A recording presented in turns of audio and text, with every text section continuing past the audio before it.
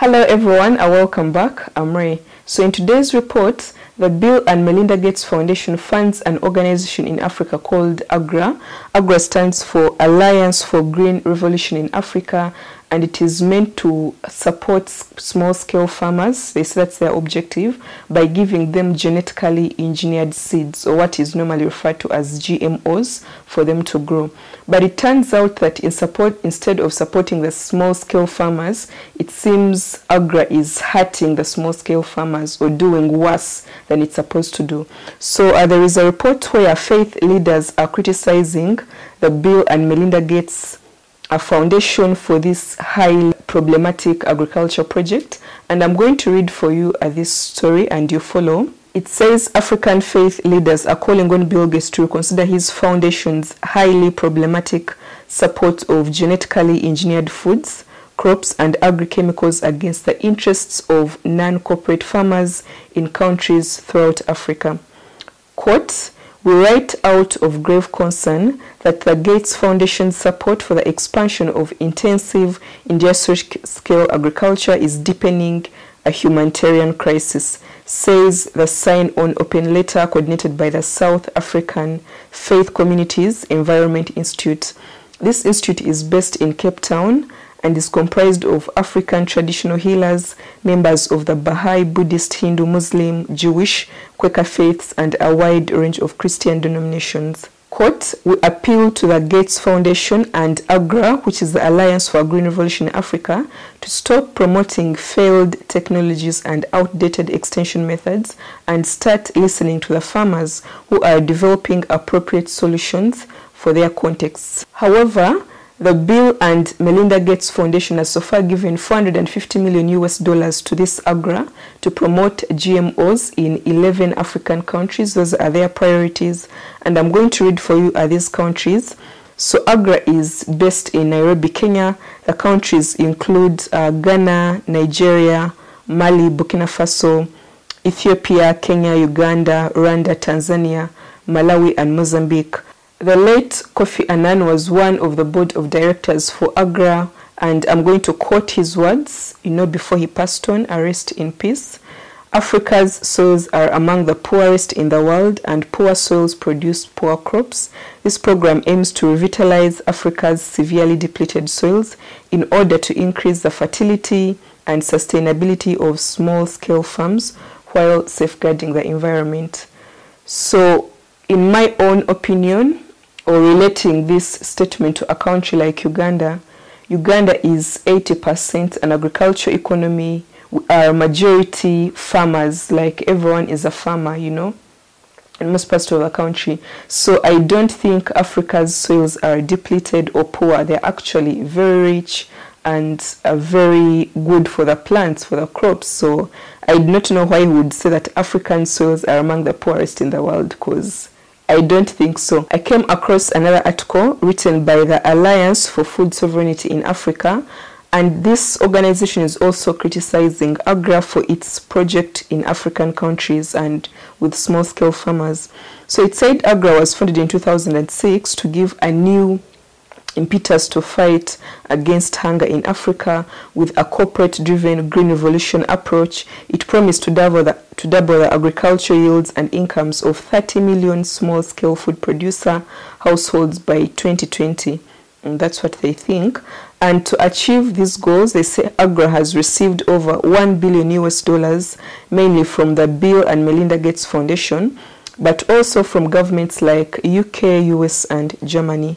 So they go on ahead to say, the study also shows that AGRA in fact harms small-scale food producers, for example, by subjecting them to high levels of debt. In Zambia and Tanzania, small-scale food producers were unable to repay the loans for the fertilizer and hybrid seeds after the first harvest. AGRA projects also restrict the freedom of choice for small-scale food producers to decide for themselves what they want to grow. You can imagine they are telling these farmers, grow this, grow this. It's crazy. This has dramatic effects on crop diversity. AGRA's focus is on the one-sided cultivation of maize. Traditional climate-resistant and nutrient-rich crops have thus declined. According to this study, millet production fell by 24% in 13 Agra countries between 2006 and 2018. The publishers of the study conclude, among other things, that governments in the global north and global south must withdraw from Agra and all other green revolution programs. Instead, they should support more sustainable, holistic approaches such as agroecology. Agroecology focuses on the needs of small-scale food producers, their human right to food, and their food sovereignty. This Agra, one of its intentions is to change seed laws in Africa. So they would want all farmers to be getting their seeds from them, instead of farmers having their own seeds from the natural crops that have always been growing, which are very nutritious and which are also very resistant to the climate. They want to divert farmers away from that to only be getting seeds from these corporations, from these GMOs. So that's just crazy, because that means they want to control what farmers are planting. They want to control what farmers can, put in the market, for other people to eat. But I'd also like to add that, other critics have come out to say that Agra did not definitely get an opinion of these farmers before they came to give them this solution. Because how do you bring a solution to people without asking them? What makes them think they understand the problems of African farmers and how to fix them? They just think, oh, we are going to bring this project to Africa, give the farmers seeds and boo, they'll have all these. That's not the case, So maybe if they had done a bit of consultation and asked the farmers what works for them, because clearly this has failed, it is not working for the farmers. GMO foods are just very, very poor quality, They easily go bad. They have a very short yielding span, I should say. For example, cassava, if you know cassava, it takes 1 year to grow. Those are 12 months.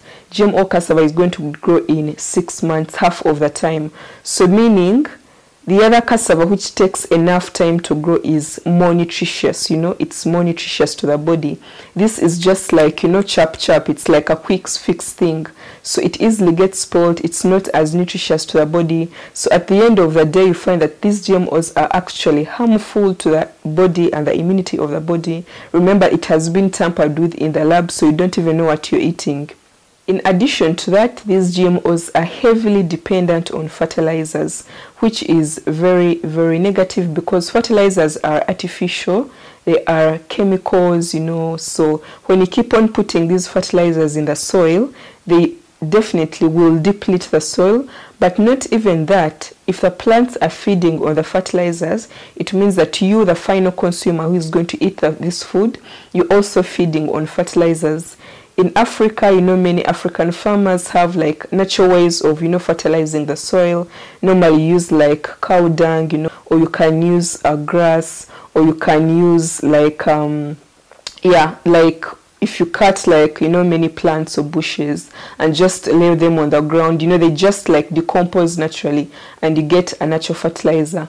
But imagine plants which completely depend on artificial fertilizers. So it just doesn't make sense with this Agra project. It is heavily funded, you can imagine, has received $450 million alone from the Bill and Melinda Gates Foundation. This is the money they have invested in this failing project, to push their GMOs into Africa.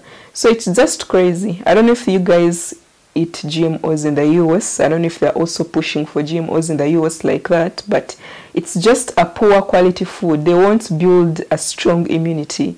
If you're feeding on GMOs, I don't think our great-grandfathers, because those people are very strong, they weren't eating GMO foods, So anyways, share your thoughts in the comment section and let us know what you think about this story. Check out my YouTube channel, Ray Kembabazi. Go there and subscribe. Check out my Twitter and Instagram also at Ray Kembabazi, and see you on the next story. Bye.